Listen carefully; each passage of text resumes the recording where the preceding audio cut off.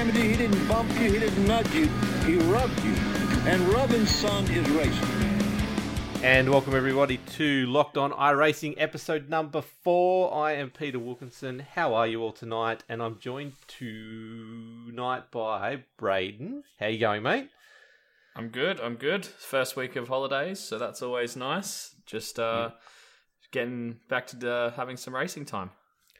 You know what? I was being polite and asking you. I don't really care because we've got Chris Purnell on. How you going, mate? I'm good, thanks, guys. And yourselves? Oh, I'm excellent. Sorry, Braden. I just had to, I'm so excited about this. How are you, Chris, mate? What's been happening? Oh, not a lot, to be honest with you. Just a bit of racing, getting the team sort of organised for Nürburgring 24 in 2 weeks. Just cruising along at the moment. Yeah.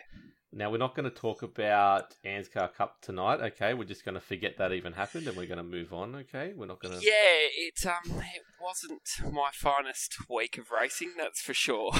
No, we'll get to that later, though. I did watch and I'm like, oh, no, the week we get him on and, oh, no, anyway, let's move on from that. Look, we're going to get straight into the interview as we did with Ira last week because we really, really, really want to spend a fair chunk of time with Chris here tonight. We will talk about what we've been up to and the results later on. But let's get straight into it, Chris. Now, I know you because you taught me how to drive a little bit better than I used to drive. Yep. Braden knows you because you owe him a lesson. But how do our listeners, how do they need to know you? What have you been doing, mate? What is Chris Purnell in an elevator pitch? So I started iRacing back in 2014. So I've been around a while now, actually. So it'd be 7 years, I think. 6 years. 6 years. Wow. Yeah, so I've been around a while. Grew up in Western Australia. So lived Another over there. one. Yeah, all the WA boys are quick, man. So there's a few of them around. So, and then did some karting and some other stuff over there. And then I decided to move to the other side of the country and get away from Perth. I was a little bit bored over there. Had an opportunity to do some racing with the guy that started Aussie Driver Search before it was Aussie Driver Search. So I raced his Pulsar at the Wakefield 300, a few bits and pieces like that. Lived in Albury-Wodonga for a year and then realised that it rained way too much down there. So I moved to sunny estates to get back to where the climate was closer to home. Yeah, so we can say you grew some smarts and moved elsewhere. It's well done. It's a very beautiful place up here, I must admit. I'm enjoying it up in a sunny part of the world. So you've given us cool. That's what you're about. Yep. Where with 2014 was when you started with iRacing. What got you into iRacing back then? So it was actually the most random thing ever. So I was doing some research on something else, and it was like a Google ad popped up for it, and I was like, "What is this?" And clicked on it, checked out a few videos. Then I sort of went down a rabbit hole on YouTube for about 3 days with it, and that was it. I was hooked. I was like, "This looks amazing." So went to JB the next day, bought myself a Logitech G29, maybe 27 actually. 27 at that Yeah, point. 27, yeah. So, and just jumped in, both feet first, and just got hooked straight away. Now, I assume you were just winning stuff from the start, were you? No, I wasn't. I was horrific to begin with, to be completely honest with you. I thought I thought it was going to be good, and it quickly proved that I was not as good as I thought I was, and I was shown the back of the grid for a while there. So, but yeah, it's I got lucky, got picked up by a group of guys that started a team called Oversteer Engineering Group. And I worked with them for, would have been about 18 months, and I learned a heap off of them guys. Everything you could possibly think of in such a short period of time. Within about 3 to 4 months, I'd sort of picked up my pace to where I was competitive, and then went from there, man. Oh. Nice. So we quickly touched on your real-world experience. Let's delve a little deeper into that side of things. So what have you raced? So I did some bitumen go-karts in WA. spent a lot of time watching the very fast Daniel Ricciardo fly around the track.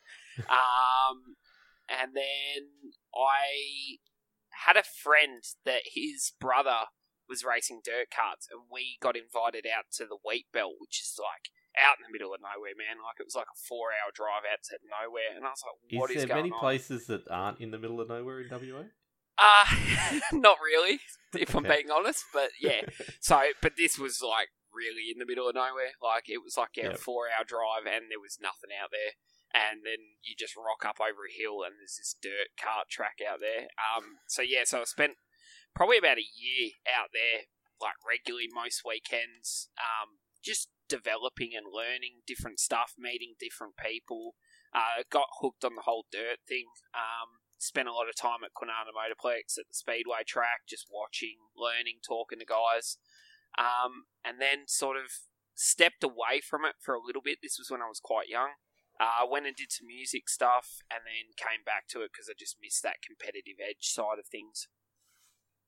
You went to music stuff. I'm going to need to delve deeper into this. I know it's a racing podcast. What were you doing in the music world? So I played drums in 3 or 4 drummer. metal bands, and did a bit of touring. I enjoyed it. Something different, you know what I mean? But it scratched an itch for a while, but obviously the racing thing's been around since I was like 6, so it was always something that I missed probably more than anything else. But you know what you like when you're 18, you want to go and explore and have fun and do different things. So that's what I did for a while. But the racing was always what I wanted to come back to. That's for sure. Okay, can we find Chris Purnell on YouTube singing songs or playing drums? There probably is something somewhere. I wouldn't know if they've been removed or not, but there would be some stuff, I'm sure. I'm going to search later. Cool, nice, excellent. If Chris doesn't get to it before you. That's it. I might have to go and remove some videos off YouTube. Yeah. I'll be back in a minute. So let's get... Look, I obviously met you through Virtual Motorsport Mentor, which is your driver training business. Yes. When did you start that? Give us the history of Virtual Motorsport Mentor. Okay, so I started VMM in 2019.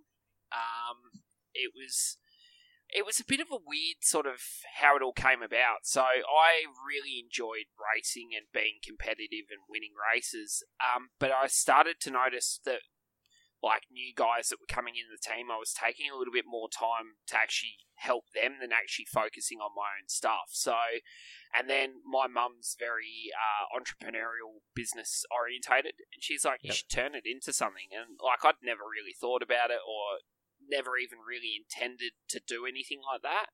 And it just sort of snowballed quite quickly from there. So that was how it all sort of started, to be honest with you. There was a huge learning curve with lots of different things, building websites and social media stuff. I'd never really been one for social media or anything like that. So it was a lot to take in all at once. But I've really enjoyed it, and I've met a lot of great people along the way because of it. Yep, cool. So I guess what did you wish you knew before you started? I guess everything by the sounds of that. I would have liked to learn a lot more about the technology side of it, like especially like the websites. So VMM's built on a WordPress site, and there was a lot of we'll call hiccups along the way. So, but it's been good. Like, it was me and Mum spent a lot of time working on it, and it got tense a couple of times, and there was some sleepless nights, put it that way, trying to get it all right and doing things and they not look right and stuff. But we got there in the end, and I think the final product's come out pretty good. So, well, definitely, like I said, I've spent many an hour with you, and it's definitely made a difference to my racing. I can keep up with Braden now, which is something I never could do in the past. So, I don't want you to have that lesson, Braden. Please don't have that lesson. I don't need you to do that. No, definitely go. So where can people find it? I won't plug it for you. Where can people find Virtual Motorsport Mentor if they want to get as good as Braden here? So we are on Facebook at Virtual Motorsport Mentor, Instagram, we got a YouTube, and then the website is virtualmotorsportmentor.com. Now, I hear you've got a special deal for our listeners as well. I do. So if you you are interested in any private one-on-one coaching sessions, when you go through the checkout process, it'll ask you for a coupon code down the bottom when you type in your payment details. If you type in "locked on" in all capitals, you will receive 20% off of your coaching. That is an absolute bargain. Do that, people. I'll have that in the show notes if you forget, but it's easy. Locked on capitals. Put it in. Get discount. Easy as. So now we've paid for the show. No, we haven't. We are not getting anything from this. This is just purely just go and do it. Especially if you want to just find those few extra tenths or just be a little bit more. I think I came to you and my problem was I was spinning too much, and that's because I was a bad driver, but also because I was going in too hot. It was just stuff like that, trying to get a bit more consistent, find those few extra tenths. If you're in that position, definitely go check it out. Judging by the last couple of weeks, Peter, it might be worth booking in another lesson. Definitely. So we had our guest on last week, which was the lovely Ira, and he left us with a couple of questions that we wanted to ask you because he was very excited to hear what you had to say about these. But the first one is, what's one tip you would give to any driver if you only got to give them one tip straight away? Self-evaluation is a very powerful key to learning and growing as a driver. Definitely not just from yourself, but other drivers as well. So what I tend to do if I go to a track or a car and track combo that I'm not very familiar with, I will put some laps in and then I'll get out of the car and watch the car laps from different camera angles to get a perspective on how much track I'm using, where I can find more time, if I'm pinching any brakes, that sort of stuff.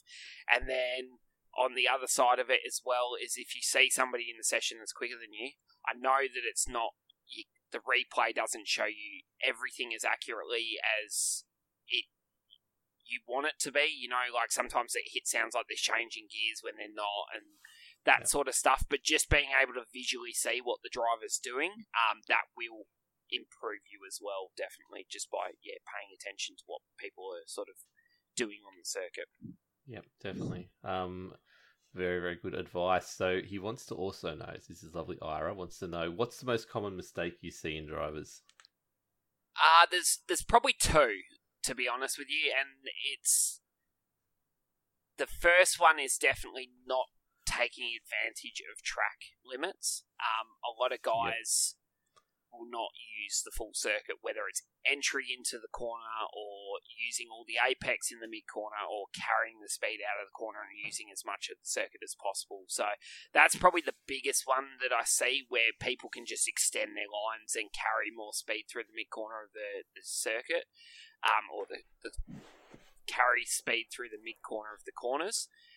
The other one is definitely driving too aggressively into the corner and then washing too much speed off to try and make the turn. If they were to just back it off a little bit earlier, flow the car more through the corner, you're going to carry more speed on the exit, which we've been through personally. And then also it helps with fuel management, tyre management, those sort of things as well. There you go, Nathan Verney. Listened very carefully to that one right there.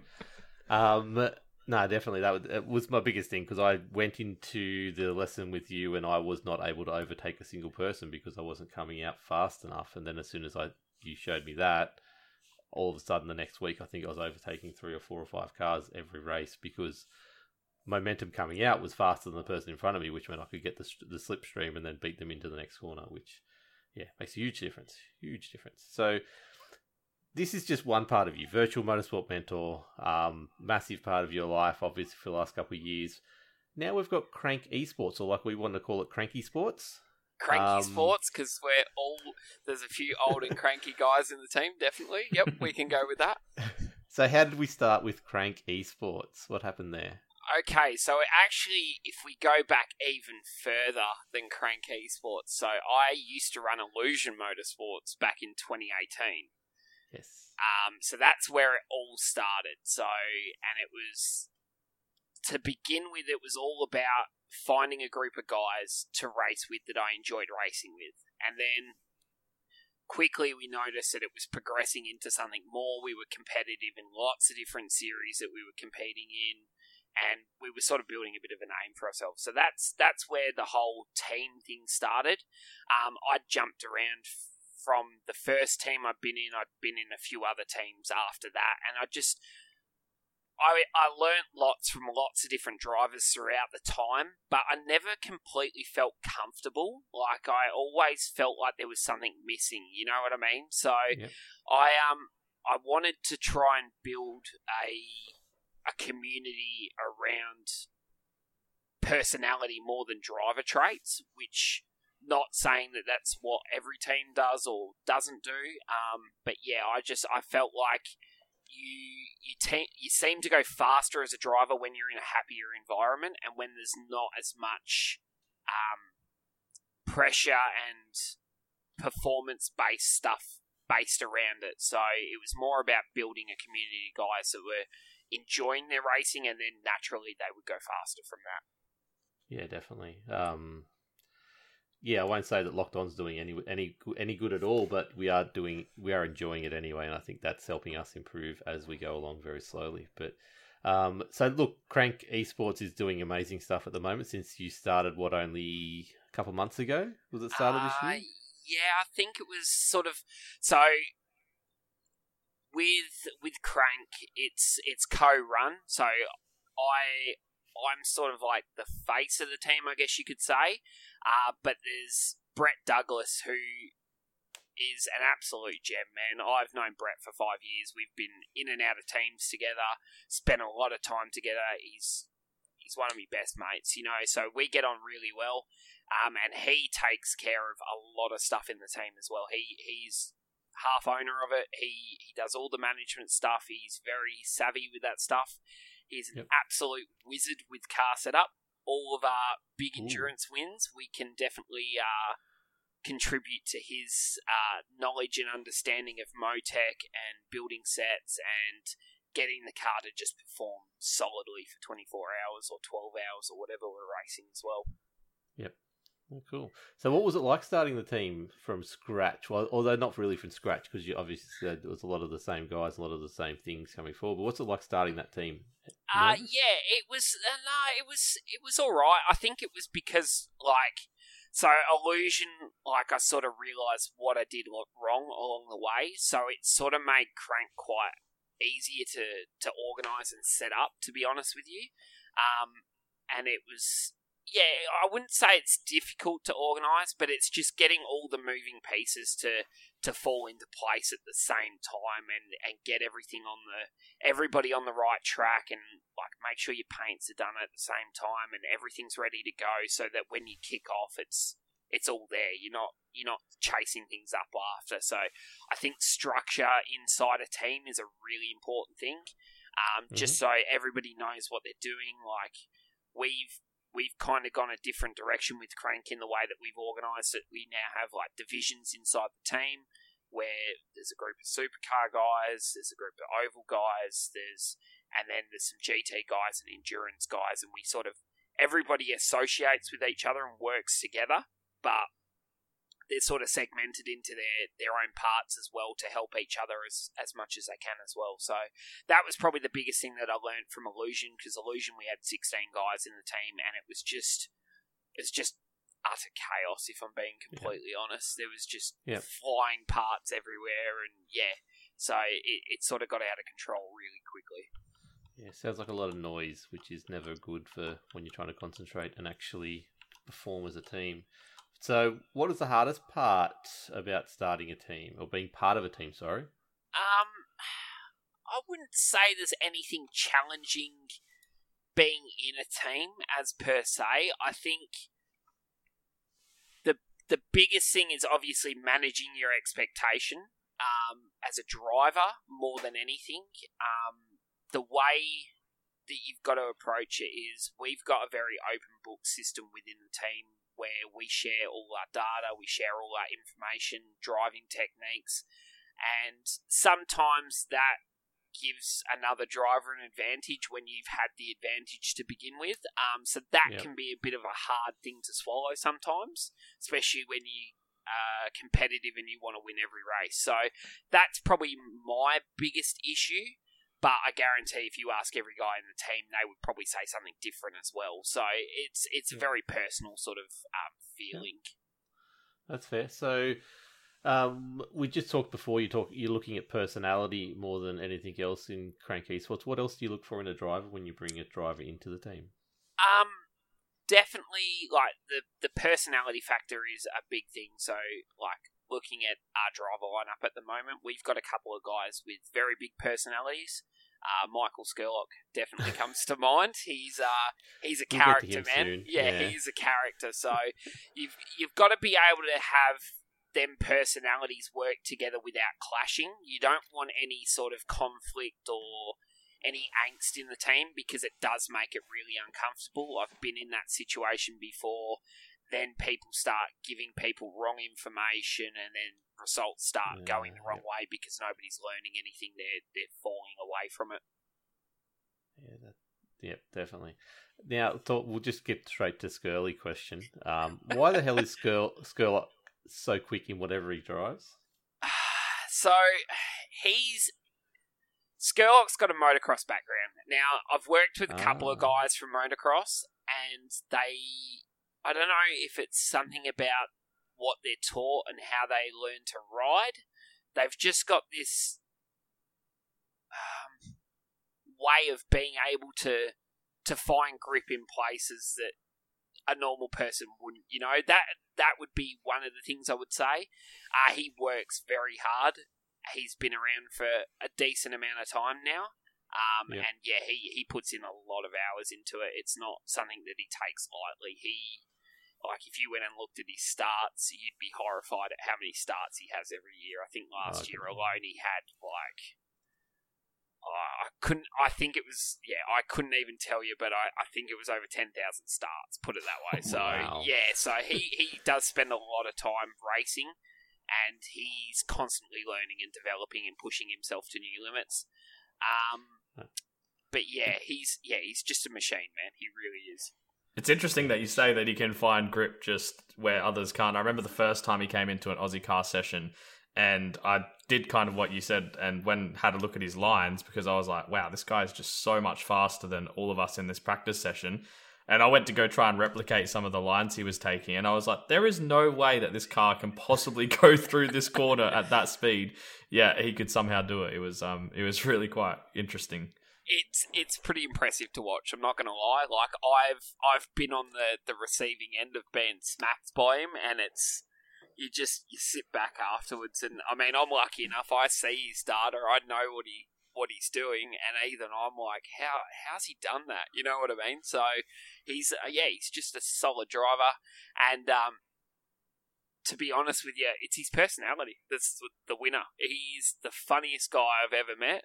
And he's an awesome guy to be around. He grew up in Perth. He actually went to school with my cousin, so there's a little bit of a connection there. We grew up like a suburb apart as well, so it was interesting how we met through iRacing and not in real life. So so it's been a while. Also knows my teammate from Aussie Card, Nathan as well. Yeah, pretty sure he knows him from back in Perth as well.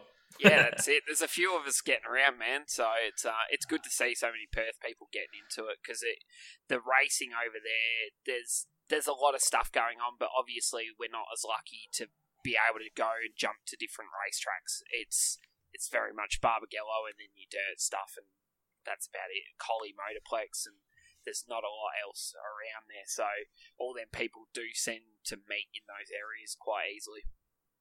Yeah, so I remember our first episode, we were talking about the truck series at that stage, I think. Or it might have been the Cup series. But yeah, he qualified second and then all of a sudden started from the pits. And the comment I got back the following week was, he was just too relaxed, apparently, going into the start. And so there's a little bit more to the story about that. Let's get this happening. So he's notorious for disappearing right before quali ends. Like to go and get a drink or go and have a pee break, and he always misses the grid. Like always, he does it all the time. So I could number amount of times where he's, oh man, I missed the start. I've got to start from the lane. So, but it kind of doesn't affect him because he qualifies so far up the front. He doesn't have to trundle the whole way through pit lane when the start goes. So he's out on track pretty quick. So he never really loses a lap, and then he's back up to it. As soon as the caution comes out, he's back at the back of the pack again, and he's good to go. Okay, enough talking about the Skurlock show. Let's move on to a question from our Discord from JMac. He wants to know how much value would you put on being part of an iRacing team when it comes to progress and development? Oh, massive amounts. So, I closed Illusion halfway through, I think it was July 2020.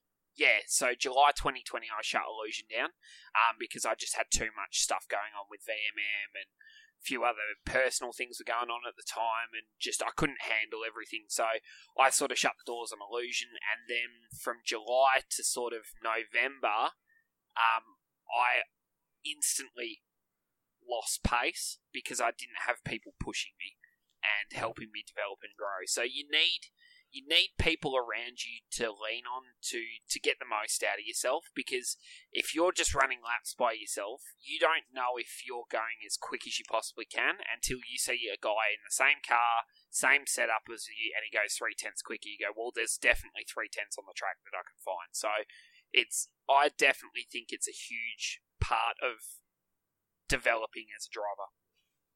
Yeah, definitely. I'd second that.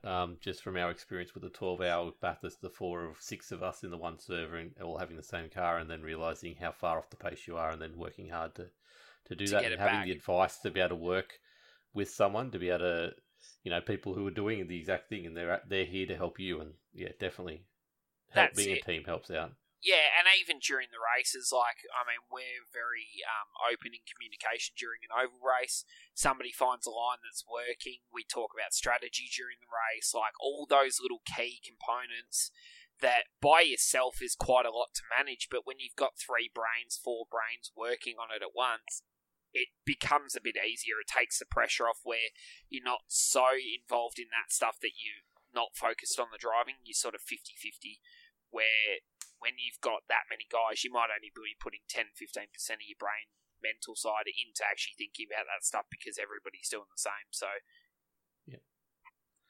definitely.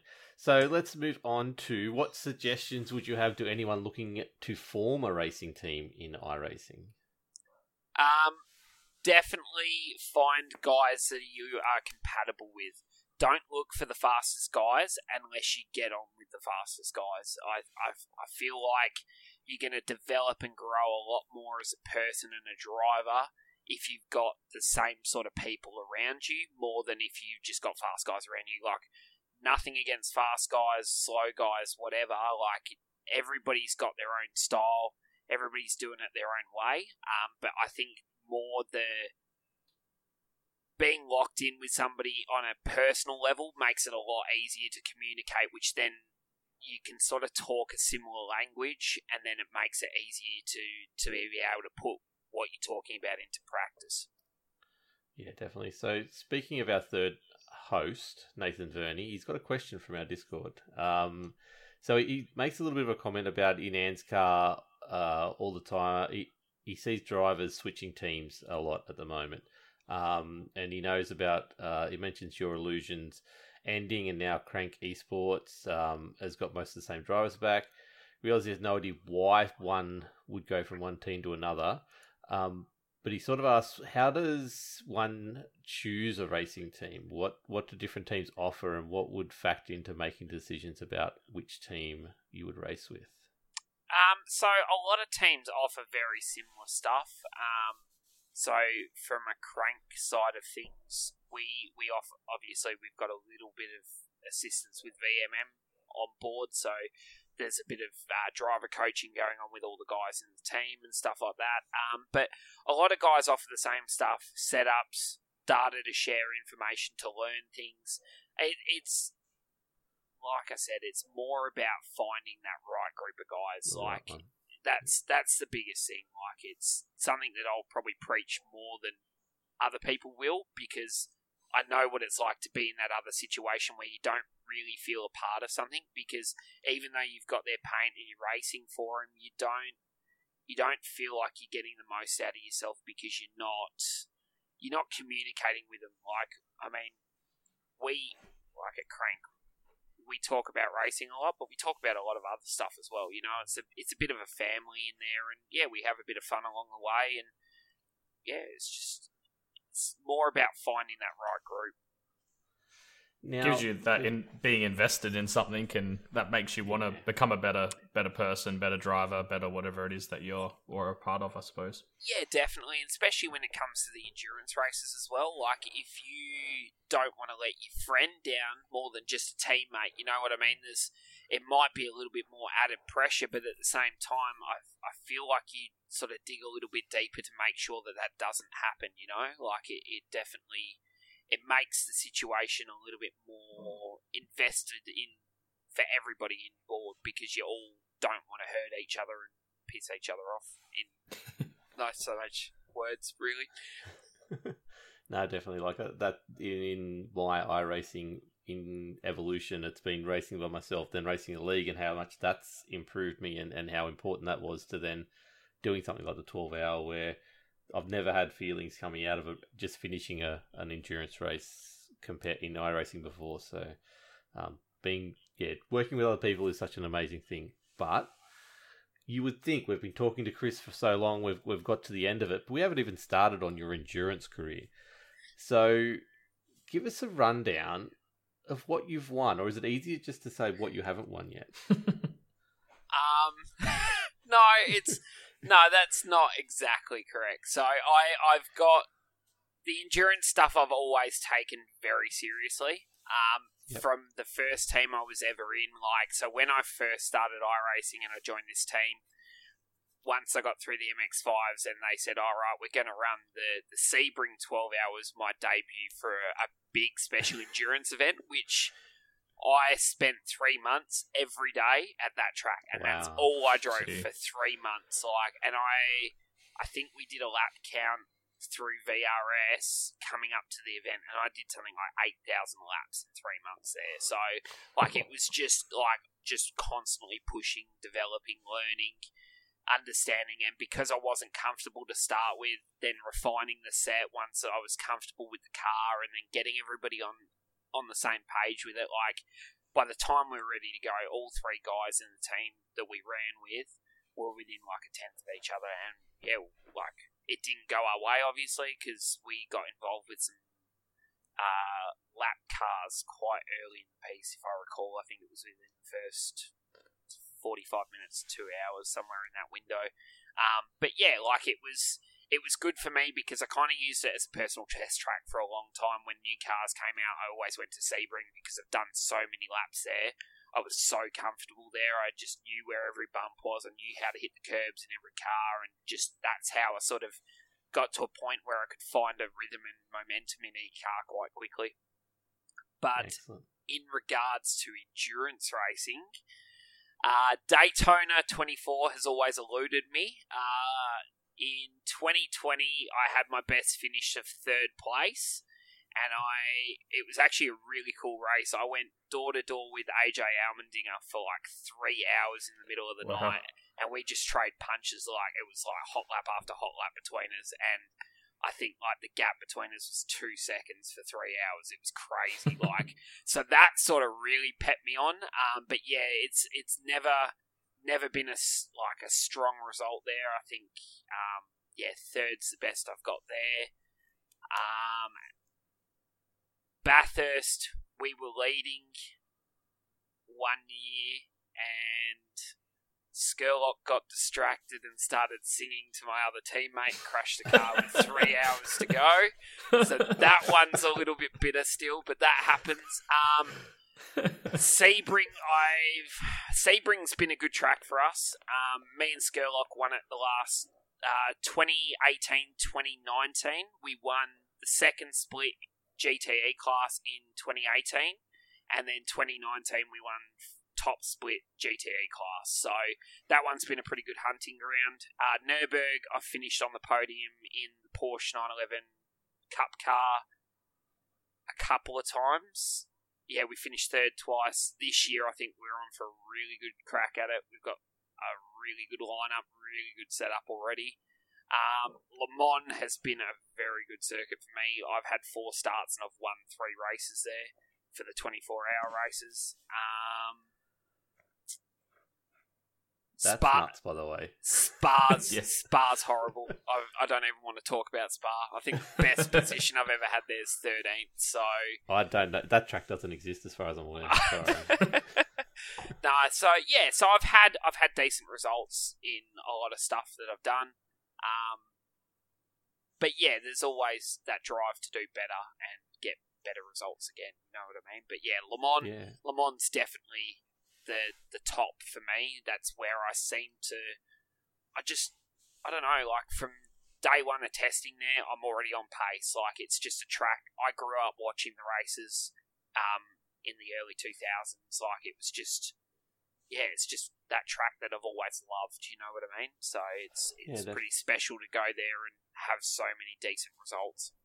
Is the Skurlock crash singing to the teammate one of the more interesting memories? Is there any other things that stick out? I've got a list of them. I don't think some of them are appropriate for a podcast, definitely. Fair enough. But yeah, there's definitely some key good moments throughout the time I've been on the sim. But yeah, after that little incident, we actually changed the policy on how the endurance teams run. So now our drivers are separated from the rest of the crew at the time because that won't happen again. Put it that way. I'm glad our 12-hour team managed to figure that out before the first endurance we did. Wilco. We're doing something right. We did something right. The only time we sat in the same room and chatted was the time when I spun the car through the air like a tornado, which is still getting referenced now in our Discord. That was at Sebring as well. So I did see that video. It was quite impressive to watch that fly across the front of that other car. So I was impressed. Oh, thank you. I'm impressed, Chris. My job is done. I'm out. Thank you very much. Quick question I didn't prep you for. If you were given, you can jump in a car now and race in iRacing, any car you want, what would you pick? What would you go to be? That is a difficult question because there is a couple of cars that. Okay, give us a couple. I'll let you have a couple. All right, so I'm working towards going pro in the Porsche Cup car. That's my end goal. But I do have a real love for the Dallara IR18 as well. That Indy car is something special. So. And I was sitting it today. It's a very fun car to race around when you get it right. It is. It's I had my favourite win of my career in that car, and it's just something that's it's always stuck with me. And where was that at? So I raced. So when they started the original iRacing National IndyCar Series, when it first started in 2018, I think it was. 2019. Yeah, 2019 they started that series where they ran the road and oval program together and they did the full-length races. And I won the top split Saturday night IndyCar race at Indianapolis Road Course. And yeah, it was like 4,500 strength of field. And it was just one of them races where I didn't really know what I had, and then all of a sudden I'm out the front of the field and I managed to play the strategy right, and it just fell into it didn't fall into my lap because obviously I had decent pace to be up there, but yeah, it all came together for me, and with 10 to go I had like a 6-second lead, and the guy behind was catching me but not quick enough to catch me, and I just had to put in consistent laps. And yeah, that was a pretty special night. I may or may not have got a bottle of champagne, sprayed it round, and then ran down the road naked in excitement afterwards. So it got a little bit crazy. So, but yeah, that's a big moment for me, that race, especially top split in something like that. Like it was good. So. It's a car that I haven't done much in, but I've jumped in it a couple of times, and it's super fun to drive. And then now with Scotty Mack going over and doing the IndyCar, it's not actually one of the racing series I've ever followed. So I'm actually really looking forward to following it this year. They're incredible cars, man. Shout out to every pro driver that races them. They are a handful, and you watch onboard footage of them in real life, and they are wheeling those things. They're a cool car. Yeah, definitely. They're at Barber Motorsport Park this weekend, and I can tell you what, the IndyCar spins really well on that track, especially when you get on the grass like I do. So yeah, I'm actually running the National Series race tomorrow at 11 a.m. Oh, nice. So it'll be interesting to see how we go. I wish I had more practice. I would definitely jump in for the official if I could, but we'll see what happens. Let's get back on script because we're already going massively long, but that's okay. We don't care. So what advice would you give to anyone who's wanting to jump into an endurance race? Lots of practice. Like, whatever you think a lot of practice is, multiply that by 5 at least. So we prep for stuff 3 to 4 weeks out, and usually the lap count is around 300 to 500 laps before we even go to race week. So lots of practice. Make sure that all the guys that you're racing with are around the same sort of pace and I-rating. You don't want too many discrepancies from I-rating wise, especially now with the new system in the way that it takes everybody's I-rating into account. It's kind of changed the way that you've got to put your teams together a little bit. So that's the first key, is definitely that stuff. Understand the strategy to a certain degree. Obviously, things are on the fly a lot with those races, but if you understand, if you can double stint tyres, if what sort of is the minimum amount of laps that you can do to a tank, and where can you push it to without losing too much pace with fuel saving, and depending on what car you're in, if you're in a GTE, you've got some fuel maps to play with and that sort of stuff. So just getting rid so that when you're in the race, all them little 1%ers aren't an issue. Practice your pit entries and exits. Like that sort of stuff like that will just make the race a lot smoother for you. If you know that you can attack the pit lane, you can make 3 seconds on a car in front. It's easier to pass somebody in the pits than it is on track. So just using all those little bits of knowledge and stuff like that will make the whole experience for the race better. In regards to prepping for the race, definitely drink a lot of water the day before. Make sure you get a huge amount of sleep, because I can guarantee if it's a 24-hour race, once that flag goes green, you're not going to sleep much. Like, even if you're not rostered in the car, you're going to be pacing around waiting for your turn to get back in the car, and you're going to be tired by the end of it. Like, it's brutal. And the other thing is as well, like, driver numbers. Like, don't think you need 10 guys in a car or 6 guys in a car. Like, try and do it with the bare minimum, because there's less moving parts that way. You know what I mean? There's less guys with different driving styles that might not be comfortable in the set. There's all those sort of little key things that you wouldn't think are a big deal, but when you put them all together, it can be catastrophic.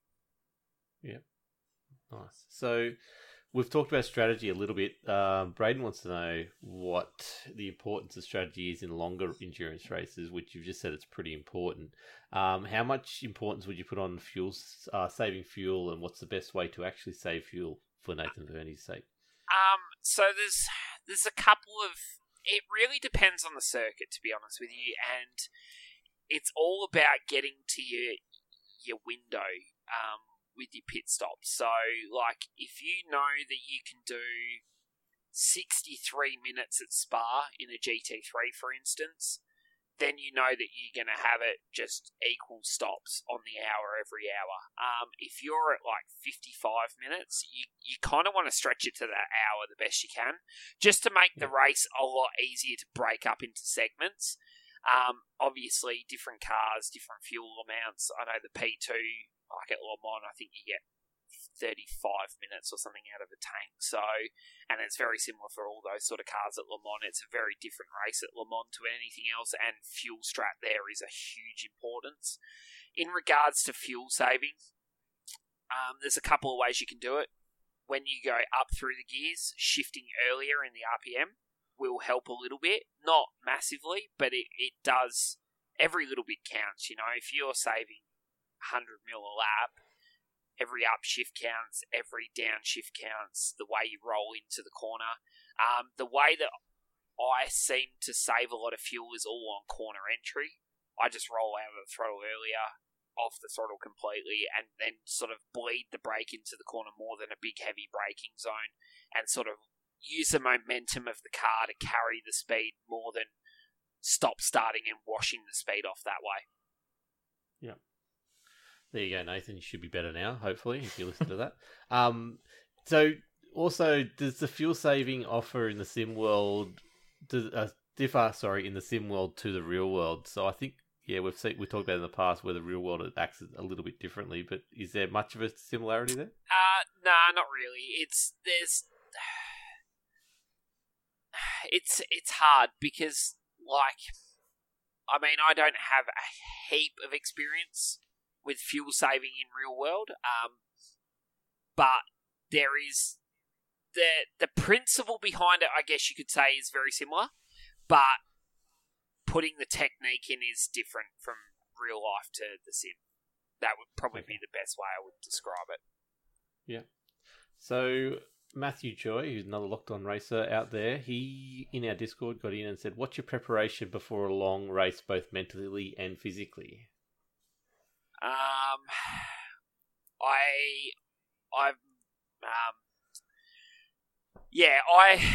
I prep wise, mentally, I meditate quite a lot. So that does sort of clear my head, and I listen to my favourite band's music before I get in the car, probably 15-20 minutes before, just to sort of mellow me out and not think about what I've got to do too much. And then when I get in the car, I just eyes forward and I just go, so there's not really too much mentally that I do. The biggest thing mentally while I'm in the car is trying not to get locked on to little issues that are happening during the race or getting too carried away with racing somebody or something like that. So Brett's really good at talking me off a ledge if I'm in a bad place, because I do tend to get a little bit frustrated at times when I'm in the car. So that side of things is pretty chill. Just like a bit of music, don't really overthink it too much. Like if you've done the prep, it's out of your hands from that point. You can only do the best that you can do with the preparation you've put in. So the more prep work you put in, the easier it is. And physically, I've got a bit of a bad back, so I stretch quite a bit before I get in the sim. Just especially if you'll find the more endurance racing you do, the more comfortable you'll get, and you'll start pushing your hours a little bit more. So I usually do a double stint minimum, sometimes triple, and I have done quad stints before in the car, so up to 4 hours in the car. I can't even imagine that. It's not fun, put it that way. I'd have to peel myself out of the seat. Yeah, it's not the most enjoyable time. It's you do it because you got to do it, and it plays you into the race in a certain way. But yeah, it's not great sitting sim for 4 hours. But so that's probably physically, that's what I do. Obviously, I've started working with a high performance coach in the last couple of weeks, and he's implementing some stuff in which I'm really excited for. So shout out to Corey Oliver from Elevate High Performance in Upper Coomera as well. They're pretty on it, man. He's helping with a heap of stuff. So I'm looking forward to getting into that with him a bit more over the next few months. Sweet. So you're driving oval racing again for Anne's car. What attracted you back to the oval racing? So I've always been a NASCAR fan. Like growing up in 2000s, I remember watching it on Foxtel and stuff like that. I love how pure the sport is. Like it's very. I get frustrated with F1 and V8s because of all the politics behind it and the penalties and just for unreasonable things. You know what I mean? Like where NASCAR is a bit sort of old school. Bump and runs are allowed, rubbings racing. Like if you've got a problem with somebody, sort it out on track, or you brawl in the pit lane after the race. So I like the pureness of that sport, and that's probably the biggest thing. Obviously, iRacing. Major focus is on NASCAR stuff because most of their user base is from the States, and that's what it is over there. So that does definitely sell because you you've got all the current tracks, you've got the cars that are up to date with what they're running in real life. So it's pretty cool to be able to go and watch a race on Sunday and then run it on Tuesday. You know what I mean? So that sort of stuff is what I enjoy. And then as for Ann's car, it's just a great league. There's a heap of fantastic guys in there. I've been racing with them on and off since 2018, I think. So I just enjoy it. I just enjoy the pureness of it. I enjoy the longer races where there's a little bit more to it, and the strategy behind it. The thing with road racing is you might pass a guy, and then you'll drive away from him, and you might not see him again for the rest of the race. But with oval racing, it might take you 25 laps to pass a guy. You might get past him, then have a bad pit stop because the cautions come out, and then you're behind him again, and you've got to work to get past him again, and it might take you 35 laps this time because you both learned something in that last stint. So the challenge of the constant changing of NASCAR is what I really enjoy. Sweet.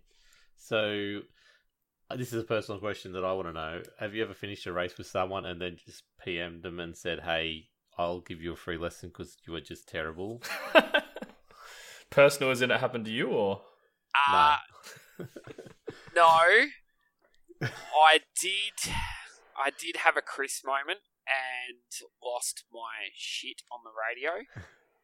Yep. And it was not a good thing. Like, it was bad, Okay. like from all sides, and I felt really bad, and I offered to sort of make it up to him by giving him a session. But yeah, that was a pretty low point in my racing. It was not pretty. So Did he take you up on the free lesson? no, he didn't. That would have been a better part of the And story. he left the league, and yeah, it was not Oh, good. no. So yeah, I felt really guilty and bad about it. It was just, I was frustrated because I was on a quali lap, and he was just sort of dawdling around, and he ran off the track and then just pulled right back on in front of me in the final minutes of qualifying. And yeah, so I just wasn't a great moment, that's for sure. But we're all human, and we all get flared up and tempered at times. So it happens, and I apologise profusely afterwards. But yeah, he didn't want to hear it. So yeah. Oh, there was a free lesson there. So what's the future hold for Chris Purnell? We heard about the Porsche stuff. What else have you got planned? So for the rest of this year, we're sort of focused on building the team up, getting the final pieces of the team into place. There's a couple of things we're working on at the moment with that stuff. As for me as a driver, I'm going to run the rest of Ann's car for the year. I'm running the IndyCar National Series starting tomorrow and doing the rest of the endurance events for the year. And I'm also taking on the Nürburgring Endurance Championship starting Sunday. So this week's actually quite a busy week of racing. So that's where I'm sort of at the moment. Long term, I'd like to make it to pro in the Porsche. But that's a big, steep curve ahead of me. So I've got a lot of work to do with that stuff. But yeah, just enjoying it, man, along the way, and just taking every opportunity and moment I've got thrown at me and grabbing it with both hands and going with it. So see what happens. Definitely. So we've just made you talk non-stop pretty much for an hour, so I'll probably give you a break now. We've grilled you, and Braden's actually still here, everyone. He's still talking. He's about to get ready to take over because I need a break as well. But you're happy to hang around while we talk about some results and some news and some other bits and pieces? Sure will be. I'll be here. Cool. Jump in, especially the stuff that we're going to mention you in. But definitely jump in whenever you feel free. So let's get on to the local iRacing results from around Australia. And I guess we start with... Hold on. We haven't even done what we've been doing, have we? Let's start with that, Braden. You're supposed to tell me to go back up to the top. We'll talk about what we've been doing. We'll quickly start with Chris. You've got a busy week ahead since I just told you can shut up for a while. But what have you been doing the last week in iRacing itself? So I did Martinsville in the Cup car on Thursday night last week. Yeah, and didn't see it. Never happened. Yeah, don't want to talk about that. So that was. I'm not good there. It's been a track on my list of places to get better for a while, and I can't seem to find a groove around there that works. And I thought I'd put the car in a decent window on Thursday where I was sort of content and could manage the tyre and make it work, and I qualified like 20 odd, and it went backwards from there real quick. So I think I only made 50 laps, and I got DQ'd. So I got punted about 4 times in the first 10 laps. So they fight for sheep stations back there. So so that was pretty bad. Other than that, just a lot of Nürburgring practice, bit of IndyCar practice, bit of Porsche Cup stuff. Working with a couple of guys in the supercar. Yeah, just sort of cruising around, really, to be honest with you. Oh, sweet. We'll go into Braden next, because honestly, look, I haven't touched the sim since the podcast last week, except for Aussie Car, which we'll talk about in the results, except for today when I jumped in and quickly just tested out that IndyCar around Barber Motorsport Park. Got about a minute 10 about that, but not consistent enough to really push forward with it at the moment. But did some dirt sprint car racing today as well, and obviously prepared for tomorrow night's Aussie Car. But Braden, what have you been up to, mate? Yeah, a bit the same. So obviously we had Aussie Car last week, which was the endurance race at Interlagos, which we'll get into a little bit more. No, it didn't exist. After. Especially, we've got a bit of a pit stop debacle to go over, so that was interesting. Done a bit of practice in the Skippy for the Monza Junior that we've got this week. Yeah. Sorry. And done some tests. Kink in one end of the oval. Yeah, that's it.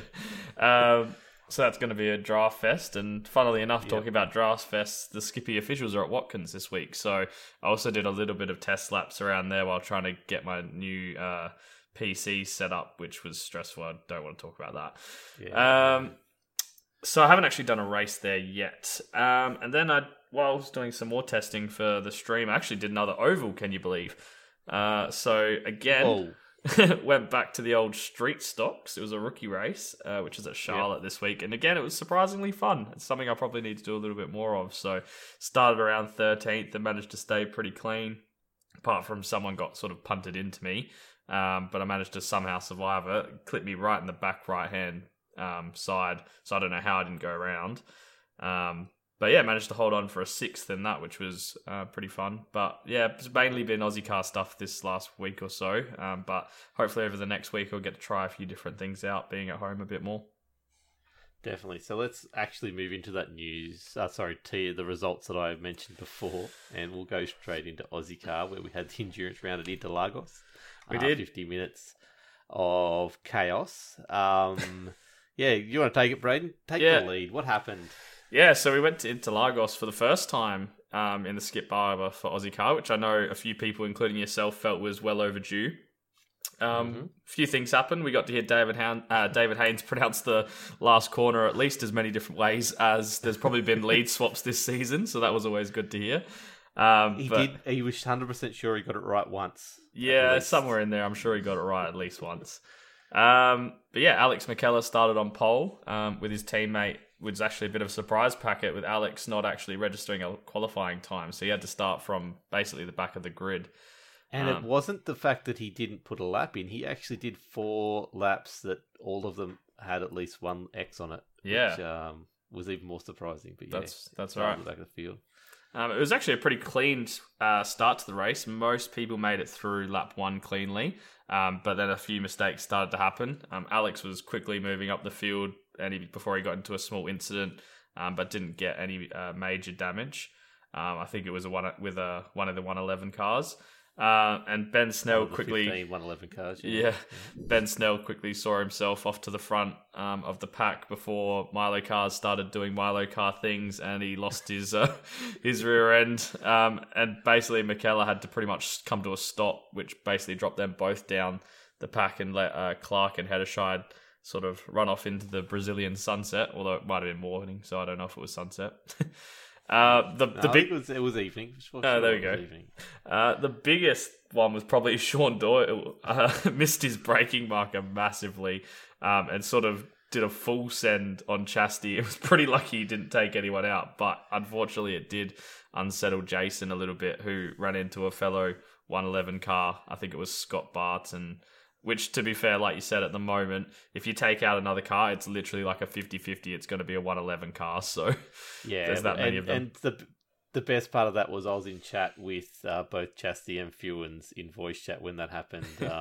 There was some choice words mentioned around that time. I can tell you that right now. Yeah, it was watching it from the broadcast. It was a big send. I'm sure he didn't mean it, but it looked pretty funny. And then from there, it was just a bit of survival trying to make it to the safety car, and that's sort of where all the confusion started. So we kind of got briefed before the race that we could pit under iRacing safety cars, and that race control would just clear the black flags.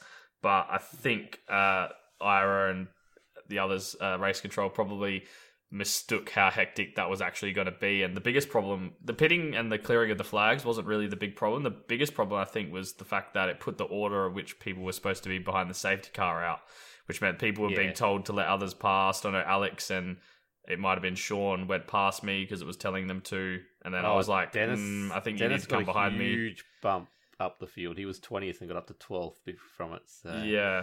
So that was interesting. So, I mean, it's good that they tried something different to see if it worked, but I wouldn't like to see that again. That's for sure. Can I quickly... So, the first round of pit stops happened. Yep. Obviously, 25 odd minutes into the race, because we had it was about 15 minutes in the race. We had 7.9 litres. Yep. I did what Chris talked about before, and I tried to fuel save. I'm drafting and all that kind of stuff. In Skippies, it makes no difference, but watch the broadcast. Apparently, I got the shortest pit stop out of everyone. Yeah, so it must have made a difference. And I was extremely excited in the race, because I came out and I had 3 seconds ahead of.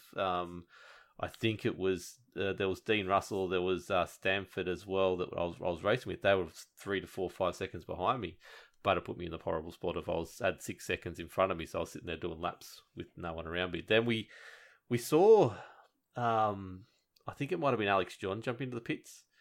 And me and Chastity, I've gone, that's weird. And he's gone, no, you can probably make it home from here. I said, and then we did the maths in our head as we're racing around, as you do in Interlagos, just do maths instead of watch the track, and realised, we could make it home. And just as I'm pulling into the pit for that second one to get this big jump up, because then we get the jump up the field with the yellow flag, the safety car comes out. No. I had the same problem. I was talking to Nathan. I think you see it on my stream. I was like, getting to that point where I was like, I think I can make it home from here. And I said to him, is there going to be an advantage to pitting on green here? And he was kind of like, oh, no. And then he was like, oh, wait, maybe.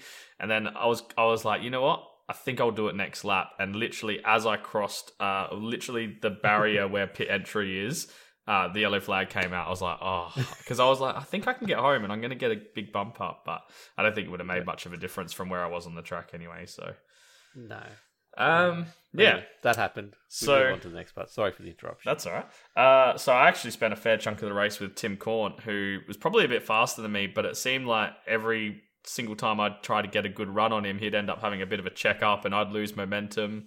And then I think it kind of happened a bit the same for him. I'd managed to get past him, and then I felt like I was probably holding him up sometimes. I think he seemed a little bit quicker overall than me, but unfortunately he gave himself a lone spin through that tricky middle section, which put an end to that battle, which was nice. And then, McKellar led them away from the safety car restart. And then basically what was formerly known as the Cameron Dance Show is basically turned into the Ben Snell Show, who managed to timely work with his teammate enough to get to the back of the top split TV car of Alex McKellar and won the drag race to the line with a crafty move up the inside, sort of taking away that inside line all the way to the line. So the final results went Ben Snell 1, Alex McKellar 2nd, Russell Clark 3rd, with Daniel Heddershide and Nathan Verney in 5th. And then Alex John was the big mover, finishing 6th after starting 24th, so he was up 18 spots. I managed to go okay, got a 9th. I just had a note here that said, did you want to talk about your night at all, Pete? Or So my night, we start with apologies. Sorry, Darren Lassou, and sorry, Stuart Crawford, again for taking you out 2 weeks in a row, because apparently skippies don't go well on grass, and when you put one wheel off onto the grass, Chris has watched me do many times in the Ferrari, I just put the car a little bit too far over, and you put the foot down on the brake or the accelerator, and the car spins for some reason. I don't know why. And Yeah, it took out Darren and Stewart. I'm really sorry, guys. But yeah, ended up finishing like 19th or something or other.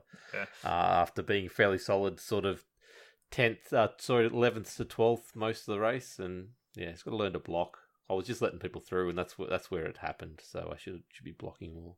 So. Yeah, so the championship stands at the moment. Ben Snell's 20 points ahead of Alex McKellar, who's a further 12 points ahead of Chastity for the top three. And then it goes Vernie, Clark, Hancock, myself, Dean Russell, which is pretty good, I think, for him. He's starting to make his way up the leaderboard, which is nice.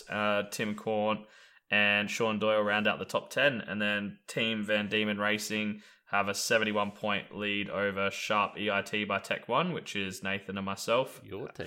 And then we've got a 25-point lead gap on Top Split TV at the moment. So I think it's going to be pretty hard to chase down Van Diemen Racing at the moment. Yeah, I think so.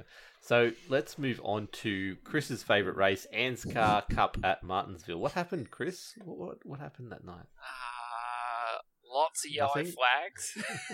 There was. What was the 14 cautions? 14 cautions. Yeah, it was pretty crazy. 42 cars started and 18 on the lead lap by the end of it as well. Yeah, so. I mean it's a very tight track anyway. And the racing's very quick there. And when accidents happen, especially with the new smoke model as well, it's oh wow, where's that car come from? So it happens very quick there. It's that and Bristol are the fast ones, you know. And when it goes wrong, it goes very wrong very quickly. So, but yeah, it was. Yeah, so being at the front was obviously an advantage, and Josh Mickelmore showed that, leading just about start to finish. Somehow Skurlock ended up in the front, and still we don't know why. One of the yellow flags came out, and he found himself in front. But the broadcasters were pretty shocked that happened, and I didn't see him pass anyone. But no, it's happened before as well. So he was on the receiving end of it from Matt Danson. I think it was last year, where it the yellow flag comes out at a certain point, and because you brake for the caution or something, it I don't know, it triggers something. So it's happened before. So. Okay. Yeah, I think it's a little glitch that happens every once in a while there. There you go. Break when the caution happens. Get a glitch and come first, please. Everyone. No, Andrew Dyson got a second, and then obviously Skurlock, we're talking about just then, got third. So good drive from him. Hamish Gallagher up 24 places to 6. Well done, Hamish, as well. And how do you pronounce Lachlan's last name, Chris? I don't know. I just call him Lockie U. So Lockie U. Okay, Lockie U up 31 places into 8. And we do a little thing here on Locked On iRacing where we do Ryan Jones watch. He finished 27th. So there you go. Now he was going pretty well till he put his car into about every other car on the track. So Josh now takes a huge lead in the championship. He was tied with Neil Pearson, but as you were mentioning before, Chris, you got taken out early because of the limits. Was it 17 incident points and it was a disqualification? Yeah, so 12 and you get a drive through, and then 17 is that's it, you're gone. Yeah, so the same thing that happened to you happened to Neil, with every single car deciding to hit him at some stage, and those 4 X's add up, and he ended up missing out on the second half of the race pretty much. So he now sits second in the championship, 48 points behind Josh after being equal with him going into the round. So yeah, there's a bit of an issue there with the short tracks and the incident count, I think. There is. I guess they'll work on that. There is, but the beauty with Anscar is because the season's so long, you can sort of you can come back at it, and we get 4 drop rounds before we get to the chase as well. So it sort of all plays itself out. So where you see guys at the moment, like if you have a solid week every week, you know you're going to be where you need to be.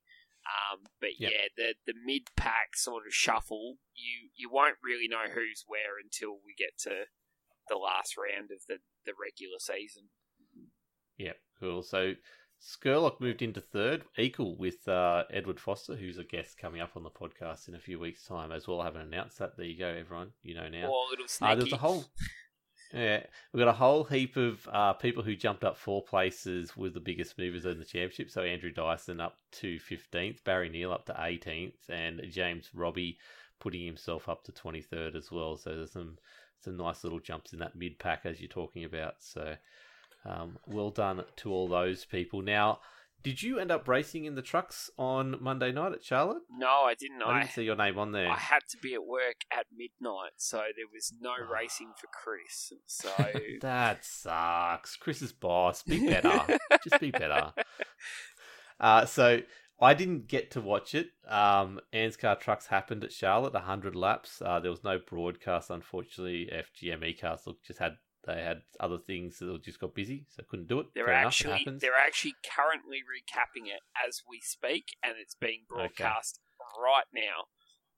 Oh well, no, because I don't want to see this result. Before it was no one could verify the result, so it was only apparently Ryan Jones won the race. Ooh, now it's actually going to be official. It's going to be out there.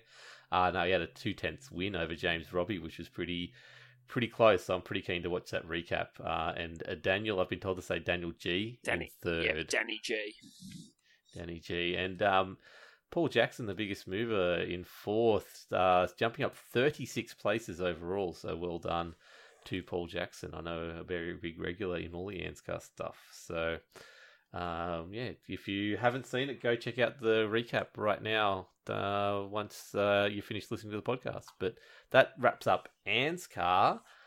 We've got a few other bits and pieces that we haven't really covered before, namely because ODSE started their sprint car series this week, and that's why I jumped in the sprint car today and had a bit of fun around, because I was enjoying watching Series 2 Round 1 from Volusia. Did you pick up any of this dirt stuff during the week, Braden? I didn't. The plan was to sit down and watch some yesterday or the day before, but with the issues I had getting the new PC together, it kind of took up a little bit more of my time than I'd planned. So I haven't. I would like to go back and watch it though. So and Chris, you've mentioned some dirt kart racing. Are you interested in any of the oval dirt stuff in iRacing? I love sprint cars. I love watching them. I have dabbled and I do okay in them, but it's not something I take super seriously. It's more like a Friday night fun thing if I've got nothing else on my plate.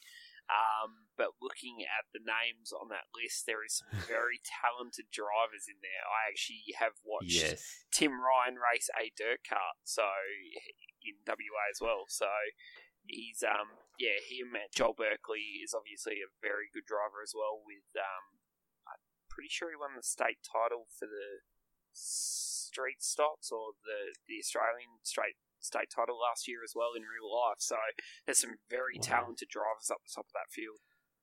Yeah, I actually put this on the run sheet for this week because I was enjoying watching it. And Matthew Joy, who does a little bit of stuff in the background for us, he's right into his dirt stuff, so he was getting me into it.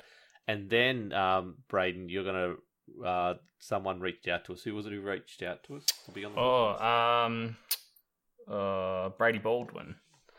Yeah, so he himself is a very good real-life driver as well. So he wants to be on the podcast in the future, so that'll happen.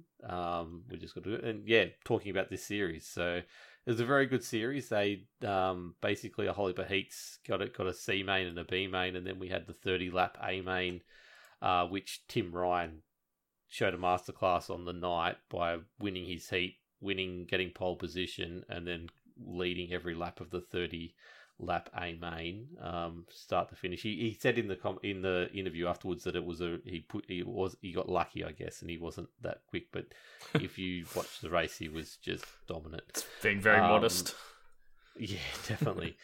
So Daniel Hardican finished a solid second, and Harry Stewart got third. It was a great race from Thomas Mitchell, who ended up sixth, got the Hard Charger Award, up 13 places towards the end of it. There was an incident really early on, which unfortunately Joe Berkeley was running the high line and everyone else was running the low line, and he wasn't getting much traction there.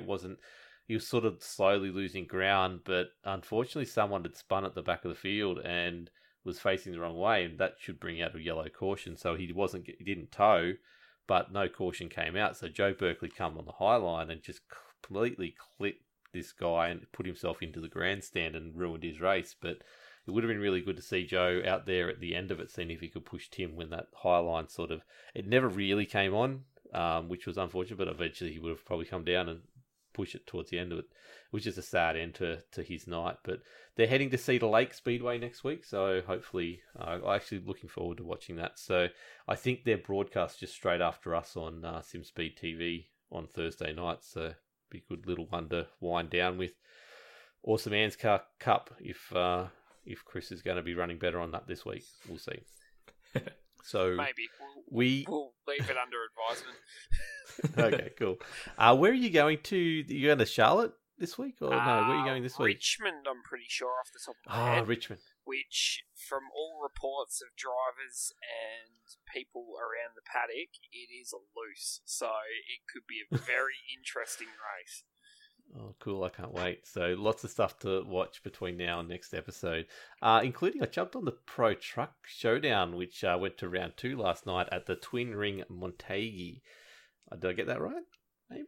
Montague, yeah, close enough. Yep. Yeah, close enough. So the Pro Trucks, if you haven't seen them before, they're basically the dirt trucks, big suspensions, jump up and down at the front and back. They're amazing cars, but they're on tarmac instead of on the dirt. So Justin Howe's been pushing that series along, which looks pretty good. And yeah, so they did 5 laps in the race 1.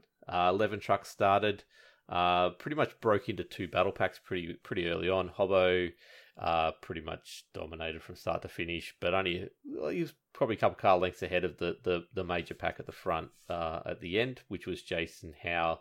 That guy who keeps on popping up everywhere, Ben Snell, and Stevens as well. They all battled for the minors shopping spots pretty regularly. Very, very good and close racing for those minor spots. It was interesting. Ryan Jones, another. It was interesting how Chris was saying earlier how he sort of met someone through the sim and realised that they were actually pretty close by. Turns out Ben Snell lives about 8 minutes from where I live as well. So that was interesting. Yeah, definitely. Well, yeah, I work with Matthew Joy, and we both found each other. We knew each other first, but then all of a sudden, oh, you play iRacing. Oh, you play iRacing. Oh, there you go. So now we do a lot of stuff together. But yeah, so another name, obviously Ryan Jones comes up again. We'll be on the podcast fairly soon. So is he next week? He is next week. Maybe. There you go. We'll talk to him about all his endeavours. But him and Westbrook and Prius all battled in that other pack, and it was all really good for 5th, 6th, and 7th until Prius sort of fell off the back. But definitely Ryan Jones just got it up over Westbrook to get 5th over 6th. And yeah, that was a very, very good effort. Snell was the biggest mover, 8th to 3rd, which was a pretty good effort from him after not qualifying too well. Race 2, we saw Ben Snell lead all the race, kept Hobbo back there, a couple car lengths back. Hobbo looked like he was really going to get him towards the end and probably set him up, and Battle just of the Beards. overshot one of the corners. Yes, just overshot one of the corners, going for a big send, and I got in front, but then lost all momentum, and Snell just went past him and took a couple car lengths, which was the end of it. Stevens fought off Justin Howe for 3rd, which was a really good battle as well. These were the double packs all the way through, which was good to watch these two people fight it out. Favell, after a massive crash on turn 1, which saw him flip about 18 times and destroy every panel of his truck before turn 1 of race 1, had a much better race 2, coming 5th. So well done to that. It's a good fun little series just to be able to watch and enjoy some hard battling, which is good fun. Now, a couple things. We got Into Sim, which nominations, Into Sim Esports Network, which we promoted last week, the Friday night series, where they're doing different disciplines each week, different cars, different tracks. They're up to over 40 people now registered, and the names are fairly significant in that, so keep an eye out for that. If you are interested, go to Into Sim Esports Network on Facebook and register over there. It's going to be a great series. It is going to be really good. So Aiden Schultz, and there's a lot of ANSCAR guys in there, and some of the better versions of that as well. So the really fast guys are all in that, including a whole lot of other people. So, but I was talking to Aiden the other day, and yeah, he's said that get as many people in there as they can, and then they'll work out what they're going to do with if they've got a few extra people and they can't fit them into the things. But just still time to nominate before that starts next Friday. Speed Car Stampede also had nominations go up on Monday, which is an offshoot of the ODSE group, and they actually registered out 100 people in filled the nominations in under 12 hours. It ended up being, I put 24 on here, but I talked to Matthew Joy, who's registered. Yeah, 100 people nominated for this free dirt sprint series in under 12 hours. It was phenomenal. So looking forward to that coming to Monday nights and getting a bit of that. The other thing is V8 Veterans announced their Season 8 starts in June 17th, but 12-round series, they're taking nominations now. I saw before they're already up to 40 of a maximum of 52 or something along those lines. So if you're over 40 and you want to race some V8s with some really fast people, go to V8 Veterans on Facebook and check out that and nominate before you miss out. Yeah, but that's all got, the series. We've got 4 guys running in that for Crank this season, so that'll be good to see. Oh, nice. So Scotty just made his 50th start in the series, so I saw that. Yeah, so awesome series from what I've been told. Obviously, I'm not quite old enough to get in there yet, but yeah, it's good to watch. The racing's really good and clean in there. They race hard and fair. Yep. Cool. I've stumbled across it because Chasty's in our voice for Aussie Cars, and he just has to jump straight out of that to go spot for someone over in that series as well. So I'll definitely be watching a bit more of that coming up soon. So I'm over 40, so technically I can do it. I just got to get the fast part happening, which is the hard part.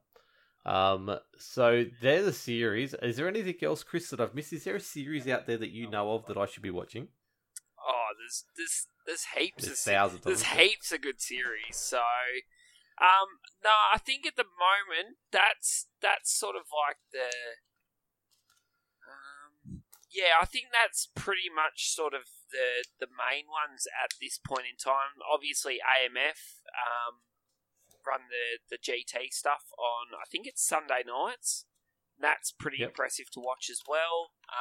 But yeah, that's pretty much it at the moment. So I know there's some new cool stuff coming up, but I can't say much more than that at the moment.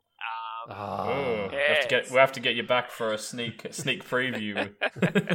I think 2 weeks in a row we get nuggets of gold, but we can't talk about them. There's always stuff going on in the background, that's for sure. So, but there's some great events and great series out there, and I think the problem for most people is time. You know, like if you have more time, you'd run more stuff. It's just too much to pick sometimes. Oh, it definitely is. Even just to watch what we're trying to keep up with, it's it's almost a full-time job already, and we're only doing this as a bit of fun. So, good fun. Let's move into the news and updates. Now, there was a patch went out on the 12th, so 2 days ago. Braden, did you see much of what was in this? I had a quick read over it. It was nothing too crazy. There was a few issues that were fixed, especially a few crashes. I think the main thing that people have had issues with over the last few weeks has been payments, right? Yeah, so we'll quickly talk about the payments first then. If you're using Commonwealth Bank at all in Australia, they've actually blocked iRacing as a payment option for some reason in the background. So you can't renew your subscription at the moment or basically use CommBank to purchase anything. It's all getting declined. So the on the forums, they've put out a post saying basically please contact your bank to get them to lift any restrictions that they have set on iRacing. You could also try a different credit card or debit card, payment wall, PayPal or Venmo to try and bypass the issue. But they are working with Commonwealth Bank to see why the restrictions were put in place in the first place and how they can resolve this. It'd be probably good if my bank could put a restriction on all iRacing related purchases. That would probably help me out. That would be amazing as well, because I'll try that. Yep, buy it. I don't even want to go down that path. Hey, So Chris, how much have you? No. It's in the thousands, put it that way. So absolutely. I could imagine. Don't worry about that. So look, definitely. I've seen it pop up on a few of the Facebook accounts of people asking why, but that is the reason. So hopefully they fix that fairly soon, and we don't have to worry about it. In the patch itself that happened, I do like. First of all, there's a thing where they've turned off True Force Logitech, which is the new Logitech wheels, new force feedback, fancy name for it. They've temporarily disabled it by default. Basically, the latest G-Hub version, which Logitech, fix your software. Every time you do a G Hub update, it breaks something in iRacing. But I had that problem with mine when I basically couldn't exit a sim at all. Oh, really? Yeah. So once I did a race, I had to restart my computer and redo it. Otherwise, I couldn't get back into anything. Which with Aussie Car, of course, isn't ideal because you've got about 5 minutes to get back in the next race. So. That's it, especially with some of the stuff we heard this week about next season as well. We only have an even shorter window. But anyway, basically it has a bug that causes a lock-up in the sim shutdown. This feature will be re-enabled when the issue is resolved. You may need to recalibrate your racing wheel as well. They've done some stuff to telemetry, hybrid vehicles. They've fixed the crash to desktop issue that could occur when the hybrid vehicle attempted to transition from practice session into race session. They've just fixed a few other general things with UI and stuff, but the one I like the most is audio. Ambient crowd audio sound should now be less repetitive. And then they put an extra note just underneath, just in case. Everyone has found new topics to discuss. So well done, iRacing. I always love their little Easter eggs they chuck in there. Yeah, definitely. So, yeah, you should hopefully, if you're listening to the ambient noise for some reason and not concentrating on your lines you're driving, you'll probably hear some different stuff, which is pretty cool that they've even done that. So, thank you, iRacing, for doing that. That is the news for the week. That is a podcast almost for the week. I just want to quickly ask Chris one more question. Yes. You ready for this one? I am. What do you got on your rig? What's Chris Purnell used to race? So currently at the moment, I am running a set of Fanatec Club Sport V3 pedals with a Thrustmaster T300 RS wheel.